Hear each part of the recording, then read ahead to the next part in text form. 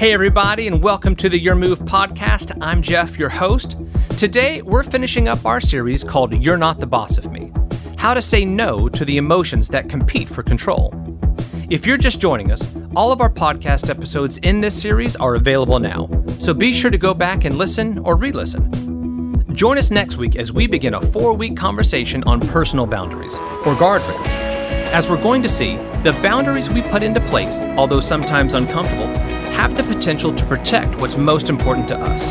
You won't want to miss this one. But for now, let's listen in on part 6 of You're Not the Boss of Me. Your next step toward a life of fewer regrets and better decisions starts now. So today we are wrapping up the series and we are in part 6 of You're Not the Boss of Me. And if you've not been with us, the subtitle is How to Say No to the Emotions That Compete for Control, because all of us have certain emotions that compete for control of our mouth and our mood. And Jesus said that what's on the inside of us eventually comes on the outside of us, and consequently we need to not simply monitor what's going on with our behavior, because all of us are pretty good at monitoring our behavior. We need to develop the habit of monitoring our hearts. While I was doing this series, I was listening to the Tim Ferriss podcast, and he was interviewing artist Amanda Palmer, and she talked about a conversation she had with a friend, and she quoted her friend, and I don't think she gave her friend's name, so I don't know who said this, but this was a friend of Amanda Palmer, and I love this quote. Here's what he said that she remembered that I wrote down. If you don't deal with your demons, they go into the cellar of your soul and lift weights. That is a great quote. The only thing I don't like about it is that I didn't come up with it myself. Now, this is so powerful, and the imagery is so true, right? If you don't deal with your demons, those things on the inside of you, not literal demons, but the stuff that just kind of got inside of you because of something that happened in your childhood or something that happened during high school or something that, happened to you and you're just dealing with that stuff. He so rightly said, if you don't deal with that stuff, it doesn't go away. It gets stronger and stronger and stronger, and eventually it impacts future relationships as well. And one of the ways that we identify what's going on in the cellar of our soul, and one of the ways we become aware that there's stuff in us that's going to come out of us that we need to deal with before it does, is by paying attention to the emotions that compete for control of our moods and our mouths. The emotions that compete for control of our moods, those dark times where we just go inward, and our mouths. So in this series, if you've been tracking along, we've talked about envy, we've talked about guilt, we've talked about anger. Last week we talked about fear, and generally speaking, those things are pretty easy to spot. But today, I want to spend a few minutes kind of going in a different direction. And I want to talk about the destructive emotions that actually disguise themselves as virtues. They disguise themselves as good things. They disguise themselves as compassion, as sympathy, as care and concern. Sometimes we even camouflage these emotions as love. Because the truth is, and we've all lived long enough to know this, that what we consider nice sometimes isn't always nice. And the truth is, care doesn't always feel caring. And love, if you're really going to love somebody, it doesn't always feel loving. And what love actually requires of us can feel like anything but love. Now, if you're a parent, you know this, because at some point, every parent has to make their child hate them, or just about hate them, right? If you're going to be a good parent, at some point, you have to do something that makes your child so mad, they may even say at some point, Mom, I hate you, or Dad, I hate you. And you have to be willing to face that fury and deal with that fury in order to do the right thing. And in that moment, it doesn't feel like love, and it doesn't feel like care. It feels like the opposite. But here's where this interfaces with our lives as adults. Fear of rejection, discomfort with conflict. Some of you are conflict averse.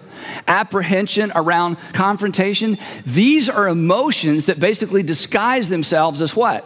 As sensitivity and concern, when in fact, they're just fear, discomfort, and apprehension.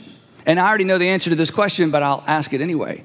Do you want fear and discomfort and apprehension to be the boss of you? No. And here's the challenge, especially for those of us who are Jesus followers.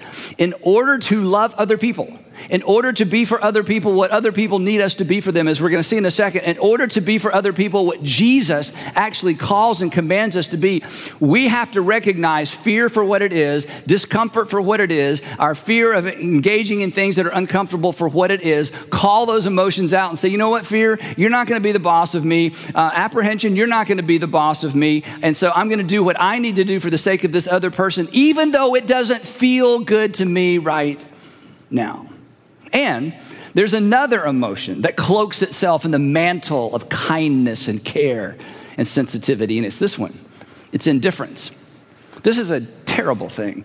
It's not so much a feeling, it's not so much an emotion as a lack of a feeling or a lack of emotion where there should be one. It's a lack of concern where there should be concern.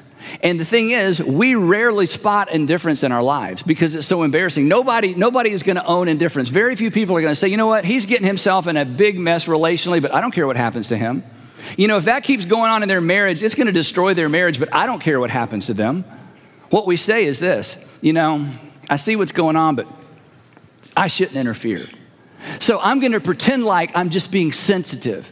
But in pretending to be sensitive, you are cloaking, you are hiding fear or indifference. Oh, you know what? They haven't even asked for my input. So I'm just being sensitive. I'm going to wait until they ask. I'm being sensitive. No, you're not being sensitive. You are hiding your fear and your discomfort with sensitivity. Oh, here's our big one, right? Well, that's none of my business. I mean, yeah, they're going to really regret that financially. You know what? He's going to wish he'd never met her ultimately. Yeah, that's not going to work out for him professionally. But you know what? It's none of my business. So here's the question. Do you want indifference to be the boss of you? Do you want to be so emotionally neutral because, hey, it's none of my business, they didn't ask me, that becomes the boss of you? Or let me flip it around this way. When you need someone to mind your business because you're not doing such a good job minding your business, are you going to want those people, those friends, to give into fear and and discomfort and give in to indifference? Are you going to want them to step up and interfere in your business if it keeps you from making things worse or keeps you from making a big mistake? And the answer is, even though it is so uncomfortable, we want people to step up and speak into our lives, even when it's uncomfortable for them. We want people who are willing to say to fear and discomfort, you are not the boss of me. Indifference, you are not the boss of me. I care, and it's because I care. I'm sensitive, and it's because I'm sensitive that I'm going to step in and say what will appear to be the insensitive and the uncomfortable thing. Now, if you're a Christian, if you're a Jesus follower, you can't listen to those unhealthy voices because there's another voice that's already spoken, the voice of the good shepherd whose instructions don't always feel so good. In fact, one day Jesus is speaking, and I'm going to give you context in a minute, but here's kind of his bottom line in case you have to leave early. Okay, here's what Jesus said. Hey, if your brother or your sister, somebody you know, this is a relationship. It's not your literal brother or sister, but somebody you're in community with. If your brother or sister sins, go and point out their fault. To which you may conclude, you know what? That's reason enough right there to never, ever follow Jesus because I'm not ever, ever going to do that, right? I mean, let me ask you a question. Who does that? People who care. People who decide discomfort's worth dealing with if that's what it takes to love you. So what I want to do, because this is so stark and in your face, I want to back up a few verses and I want to give you the context because Jesus takes this audience on a little bit of a journey through 2 or 3 really important things. And then he finally lands the plane around this whole idea that we are supposed to confront people in sin. And as harsh as that sounds, when you hear the whole conversation at the end, you kind of go, you know what, that actually makes a lot of sense, even though I don't feel like doing it and even though it is so uncomfortable. So here's how the conversation went. At that time, and Matthew was there for all of this. At that time, the disciples came to Jesus and they asked a question. They said, Jesus, who is the greatest in the kingdom of heaven? And the kingdom of heaven wasn't heaven out there somewhere. The kingdom of heaven was what Jesus was introducing to earth, a brand new value system that was in conflict with the kingdoms of this world. And he says, in this kingdom that you're establishing, who's the greatest? And of course, the apostles are thinking, or hoping he's going to point to them and say, well, somebody like Peter, or maybe somebody like Matthew. And he called, the text, Matthew says, he actually called a child to them And he placed the child among them. So he sees a kid in the audience, says, could you come up here a second? Or ask this mom or dad, will you bring your son or daughter up here? And he sets this child in front of the disciples. And Jesus says, I tell you, unless all of you guys, these are his closest followers, unless you change and you become like little children, you will never even enter the kingdom of heaven. And he's got their attention.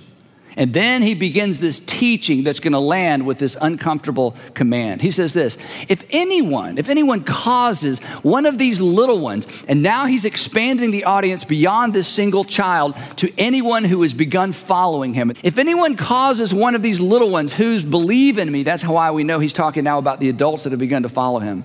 If anyone causes one of these new people, these little ones who believe in me, to stumble, that is to fall down, to get tripped up, to go out of bounds, to get thrown off course. In other words, if anyone comes along and throws something down in front of them that causes them to stumble or go backwards or lose their way, it would be better for that person to have a large millstone hung around their neck and to be drowned in the depths of the sea. It would be better to take a stone that's the shape of a wheel that a donkey would push around and around and around to crush grapes, to have that hung around a person's neck and to drop them into the sea. Hyperbole. He's making an extreme point. He's making an extreme case because he's making an extreme point. He wants everybody's attention. And he says this. He says, whoa. I love it when he says, whoa. That's like, attention, please. Woe to the world because of the things that cause people to stumble. In other words, things are going to come along in our lives that cause us to get tripped up. But he says, such things must come, but woe to the person through whom they come. Now, this is so important for all of us. He says it's one thing for somebody to get tripped up because something they couldn't help or something came along in life. That, there was an illness or they lost their job or something they had no control over happened and they, in dealing with it, they kind of lost their way for a while. He said, you know what? That kind of stuff's going to happen. But woe to the person that is the cause for a person to actually throw something in someone's way or to get in someone's way or to cause someone to lose their way. This was Jesus' way of saying the way we say it is, hey, please don't be somebody's mistake. Don't ever be somebody's regret. Don't ever trip somebody up in their marriage. Don't ever trip somebody up with their reputation. Don't ever trip somebody up in terms of their professional career or their progress. Don't get in the way. Don't be somebody's mistake. Don't be somebody's regret. And how big of a deal is this whole stumbling thing to Jesus? He keeps going. He says this. Now, we've talked about there are things you can't avoid that might cause you to stumble. We've talked about people who cause people to stumble. And now he talks about us getting in our own way when it comes to causing people to stumble. Here's what he says, and this is extreme, and don't leave early. If your hand or your foot causes you to stumble, cut it off, here's the key word, and throw it away. It's like, okay, literally? No, don't leave early. Not literally. Here's his point. If there is something you have control over that has the potential to trip you up or cause you to stumble, deal with it. And if your eye causes you to stumble, gouge it out. And again, here's the word, throw it away. In other words, if there's anything in your life that has the potential to get you off course, to create a regret, to create a season of your life that you'll wish you could go back to and relive. If there's anything you have control over right now that could potentially trip you up or is tripping you up, he says, get rid of it. And the reason he uses such extreme measures is because God loves you so much, he would do anything to keep you from being tripped up, stumble, and fall out of bounds in terms of your moral life, your financial life, your marriage life, your relationship life, any area of your life. He says, this is a big deal because you're a big deal. This requires extreme response because of how much I love you. And then he says this, it is better for you to enter life without one eye than to have two eyes and to be thrown into the fire of Gehenna. Now, the key word here, he's doing a little linguistic thing around this word thrown. Here's what he's saying. It is better for you to throw things out of your life than for your entire life to be thrown into chaos. It is better for you to take extreme measures while you are still in control before your life spins out of control and you find your entire life in chaos.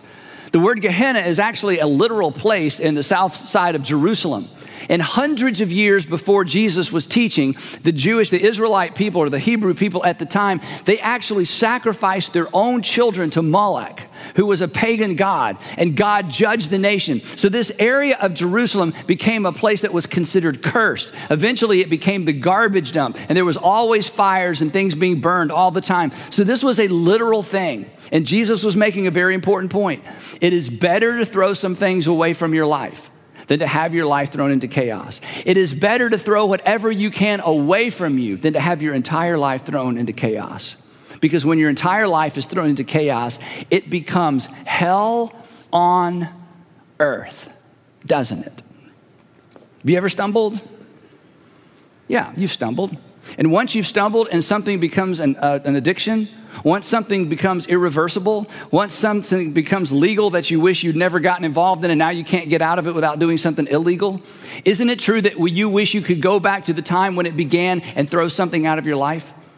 There's some of you that wish you had thrown away a phone number, but you didn't. And you didn't throw away the phone number, and now your life is thrown into chaos, and you wish you could go back and throw away a phone number. You wish you could delete a text, but instead of deleting the text, you responded to the text. You responded to the text, and eventually it threw your life into chaos, and you wish you could go back and throw away the text instead of having your whole life thrown into chaos. I could go on and on. Some of you wish you had never taken that first drink. Instead of taking it, you wish you had thrown it away. If you could go back, you would throw it away, because it is better to throw that away than for your whole life to be thrown into chaos through an addiction to alcohol or an addiction to anything. So why does Jesus say take extreme measures? Because he loves you extremely and he cares for you. And again, every parent here understands what we would say to our own children in this same capacity. And then Jesus switches gears just a little bit, and he says this, and I love this. He says this, what do you think? Wouldn't it be cool to be standing there with Jesus and he's like, so what do you think? And if you're smart, you don't say anything because you'll be wrong, okay? You just go, I don't think I'm going to share my thoughts right now, and you probably already know my thoughts anyway. So Jesus starts this whole conversation off. It's so cool. He says, okay, you guys, what do you think? And then he tells a very familiar parable that you have heard before, but probably not in this context. Because one of the things that's important to remember is this. Jesus taught for about 3 years, and he repeated many of these parables and many of these stories over and over and over and over to make sure the people within Judea and Galilee got it. So now he takes a parable that you've heard in one context, he puts it in a different context. Here's what he says. He says, if a man owns 100 sheep, which to us is just odd, but to them, that was the world they lived in. If a man owns 100 sheep and one of them wanders away, or to use the word he's going to use throughout this teaching, if one of them stumbles away, if one of them stumbles off, if one of them gets lost or loses its way, will the man or will the shepherd not leave the 99 on the hills and go look for the one that wandered off? And everybody in Jesus' audience is like, yeah, that's what you do. You leave the 99 and you go look for the one that stumbled away. Then he says this, and you know what happens next? If he finds it, truly I tell you, he is happier about that one sheep than about the 99 that did not wander off. In the same way, he says, in the same way, your heavenly Father is not willing that any of these little ones should stumble, should perish, should be lost to him. Now, if Jesus would have stopped right here, this is so good, isn't it? You don't want people to stumble because you love us. That's great. So if I stumble away, you are going to come looking for me. Thank you, thank you, thank you, Jesus. Give me a J, give me an E. This is so great. And we'll see you later, Jesus. Thanks for that teaching. And Jesus says, no, we're not done. Come back. Because you're my followers, right? We're like, yes, we're your followers. He says, well, you're involved in this process. And no, we don't want to be involved in the process. We want you to do it. He's like, no, that's not how it works. You're involved in the process. So when you see someone you know, when you see someone you care about, when you see someone you love stumble, fall, get tripped up, if your brother or sister, because this is the next verse, if your brother or sister sins, wanders off, gets tripped up, you go and you point out their fault, to which we say, no, we don't go, we pray. We just pray. We pray that somebody would come along, not us, would come along. We pray that you would do a miracle. We pray that you would send a dream, a vision, that something would happen. Jesus says, no, don't pray, go. Don't pray, go. I made up the don't pray. He said, go. You go. Because we default to pray. In fact, we don't just pray, we gossip. as a prayer request. Like, I just need you to pray for my friend Bill. He's having a real hard time. I'm not going to give you his last name, but it's Bill. And all of you know him. Last name starts with an F. Anyway, I don't want to go any further than that. Let's just pray for Bill. And Jesus is going, no, you don't pray. You go. But that is so uncomfortable. I want to be sensitive. I want to give him his privacy. Jesus is going, you're not being sensitive. You're being insensitive. I want you to go whether you feel like it or not. And don't tell anybody, and don't share a prayer request. And he covers that. He says, you just go between the two of you.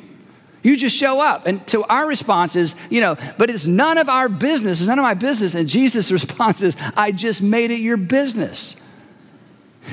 Their business is your business because their business is my business, and I love them, and I'm sending you. We're like, I don't know if that's the loving thing to do. It's the most loving thing to do. He goes on, if they listen to you, here's some good news. If they listen to you, you have won them over. Whenever they tell their story, they'll bring up your name and say, then Sally showed up, then Bart showed up, then Phyllis showed up, or then, whatever your name, and then Brandy showed up, and we had this awkward conversation, and forever and ever, you will be a permanent, positive part of their story, right? We're like, good, can we stop there? Jesus is like, no, because it rarely works out like that. There are very few happy endings to going to your brother or your sister to point out their sin. Very few times are they going to go, you're right, thank you. But if they will not listen, because they probably won't. If they will not listen, well, to which we go, okay, if they will not listen, okay, I've done my part, right? I did what you said. I confronted them. It was so awkward. I'm not sure they'll ever speak to me again, but we're done, right? And I get extra credit. Like, I'm the best Christian in my whole church. I don't have to go to church for a month because I did what very few Christians will do, right? Jesus is like, no. I want you to go back, and this time I want you to take some people. It's like, what? I mean, Jesus, give it a rest. I mean, I did the most unusual thing. I poked my nose in their business. He says, no, take a couple of people with you that know them because every matter has to be established by the testimony of 2 or 3 witnesses. I mean, what is this, court? I mean, who does this? Seriously, who does this? Good shepherds, your heavenly Father, people who aren't going to hide behind sensitivity, and I'm just giving them space, and I'm just going to pray when in fact you're just scared or indifferent or just too worried about what might happen, the consequence. That's who does that. If they still refuse to listen, you take it another step. Tell it to the assembly. Now, in your English Bibles, you'll find the word church here, which was ecclesia, which should never have been translated church, but that's another story for another day. The word actually means assembly, and besides, by the time when Jesus was teaching this, there was no church. He says, look, if this person continues to wreck and ruin their life and maybe wreck and ruin other people's lives or their behavior, you actually take them to the community of people that know them and care about them, and you confront them as a community. The people who love them and can restore them. And I know you don't think it's any of our business, but you know what? We love you too much for it not to be our business. And then Jesus says, and then if they refuse to listen, even to the assembly, treat them as you would a Gentile or a tax collector. What this is saying, this is so important, is see, when you confront somebody because there's something going on in their life where they're hurting themselves, the assumption is that they see the world the way you do. Every time you confront someone, you're assuming a shared worldview. You're assuming some shared values. Jesus says, when it finally occurs to you that you guys aren't even on the same page, that you don't share the same worldview, you don't share the same values, then you choose a different approach. Then you approach them as someone who doesn't share your worldview and who doesn't share your values. You back off. Now it's not any of your business. Because the assumption going in, it's my business because we have common ground. Now, we get this completely the opposite. Because when somebody's doing something that's going to mess up their lives or mess up their family, what we do is we don't do anything. Jesus says, no, you immediately do something, and then eventually you may not do anything. But you don't not do anything until you are sure, you know what? I went, we went, the community went. Clearly, they don't care. Clearly, what we want for them is not what they want for them. Clearly, the way they view the world is not the way we view the world. So we're going to begin treating them like somebody who just has a different worldview. Do we love them? Of course you love them, but you love them differently. Any questions? This is horrible, isn't it? This is terrible. Why would Jesus do this? Because he loves you. So here's the whole verse. If your brother or sister sins, go. Point out their fault just between the two of you. And if they listen, you have won them over. And you do this whether you feel like it or not. Now, Sandra and I, my wife and I, have done this so many times through the years. And I'll tell you why. Because many, many years ago, when we were first married, there were 2 or 3 situations where we didn't. And we saw what happened. And in one particular case, we were so overwhelmed with grief and remorse that we didn't say something when we knew we needed to say something. But we were afraid, and we backed off, and we would do what most people do. And we decided all those years ago, you know what? If it ruins relationships, if it ruins relationships even with family, we will not be silent anymore, because love is not silent when there's something that needs to be said. And I've got to tell you, we've done this so many times, together and separately. It rarely works out well. It rarely goes well, rarely. Every once in a while, eventually, someone will come back and thank us. But for the most part, it doesn't go well. But we just decided, love, it's not silent. Indifference, uncomfortable, that's what's quiet, that's what's silent. So please, don't camouflage. Don't camouflage your fear, your discomfort, your apprehension, and your indifference with concern about making someone uncomfortable. Woe, Jesus says, woe to those who cause someone to stumble. But blessed are those who go, and favored are those who declare. You know what? Fear, discomfort, apprehension, indifference, you are not the boss of me. Love forbids me to remain silent. Love forbids me from minding my own business when I notice somebody else needs somebody to mind their business, especially when it's somebody I know. So here's what I want to say to you, and then we're going to close. Because as I'm talking, I won't ask you to raise your hand. Somebody's coming to mind, aren't they? And you're like, Here's what I just want to say to you. Please don't let your emotions keep you from doing what you know you need to do. Somebody needs to hear from you. Their future may depend on it. Somebody needs to hear from you. And there are no guaranteed outcomes, and you don't do this because you know it's going to work. You do this because Jesus commanded you to do it. And the really cool, amazing thing about this principle is this. You see, as Christians, and if you haven't heard me say this before, you're going to hear me say it over and over and over. Many of you have heard me say it before. The thing is this, when Jesus, right before Jesus was arrested, he said, guys, I'm just giving you one command, just one. This is it. You don't have 10, just one command. And the command is this, you are to love others as I have loved you. And that's all this is. This is simply doing for others what God through Christ has done for us. This is just one more way to love the way that we have been loved. Thanks for listening to the Your Move podcast. To dig deeper in today's topic, download our free discussion guide at the link in our show notes. If you enjoyed today's episode and you think other people could benefit from hearing about us, remember to subscribe, rate, and review this podcast. You can also connect with us online at yourmove.is or on Twitter or Facebook. Join us next time as we continue to explore what it looks like to live life with fewer regrets and better decisions. Thanks for listening.